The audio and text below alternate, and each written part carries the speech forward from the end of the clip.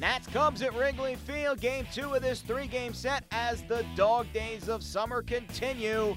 In the first, Bryce Harper's bat was barking. Here's the pitch. Swinging a high drive, deep right field, toward the corner. Hayward back, looking up, going, and gone. Goodbye. It bangs off the scoreboard up above the right field wall in those new standing room seats and bangs back down onto the field.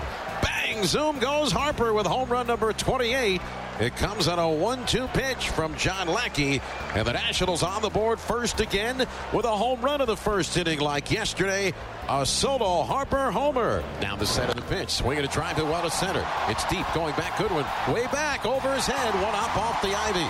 Holding up was Jay, now racing to third, coming around third. He's on his way to the plate. Murphy did not catch the relay, it went by him. I don't think he would have a chance to throw out Jay anyway, as he scores standing on a booming double by Bryant. As Goodwin did not have a great break on it. Don't know if he really could have gotten back to the ivy to catch it. It's back-to-back doubles. That ball hit really hard by Bryant to straightaway center. His 22nd double of the year and RBI number 48. And with no one out, a runner at second. Back-to-back doubles for the Cubs. Racing the Nationals, Harper homer. It's their lead. It's tied. Nationals 1 and the Cubs 1. Now Jackson delivers, swinging a fly ball in well, center field. Goodwin back. Warning track over his head, and that ball is gone. Goodbye. Just cleared over the basket, hit off the cement above it, and bounced back over it onto the field for a 2-run homer for Alex Avila. His first hit as a Cub. He had 2 prior at-bats at a start a few days ago against Arizona. He had 11 home runs this year with Detroit and hit 274. And he hits a 2-run homer to make it a 4-run inning for the Cubs. A dribbler up the third base line for a base hit his first time up. Blast one to deep left. This is gone. Going, and halfway up the seats in left center. A few rows below the big scoreboard. Wilson Contreras now with 8 hits in his last 17 times up for the Cubs, including 3 homers and 11 runs batted in with that 2-run blast.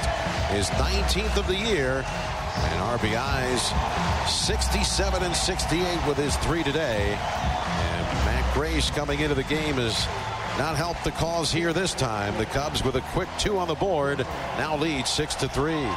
Davis has the sign from Avila. Here's the set and the pitch. Swing and a miss. He struck him out with the off-speed pitch to end the game. Cubs win 7-4 your final, snapping their 3-game losing skid. Wilson Contreras leading the charge, 2 hits, 3 RBIs. John Lackey went 5 and picked up his 9th victory of the season. Here's National skipper Dusty Baker after the loss. We had action in the 8th and 9th, and they wiggled out of it.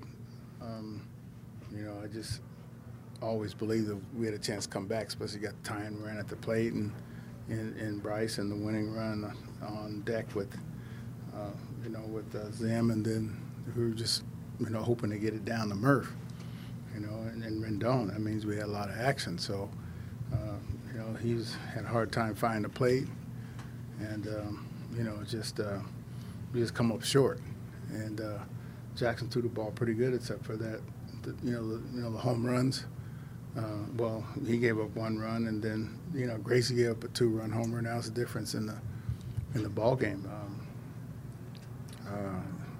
He was smitten by the little infield dribbler twice, and and then the blooper to right, and then the big blast. So everybody talks about bloop and a blast. So that was the epitome of a bloop and a blast.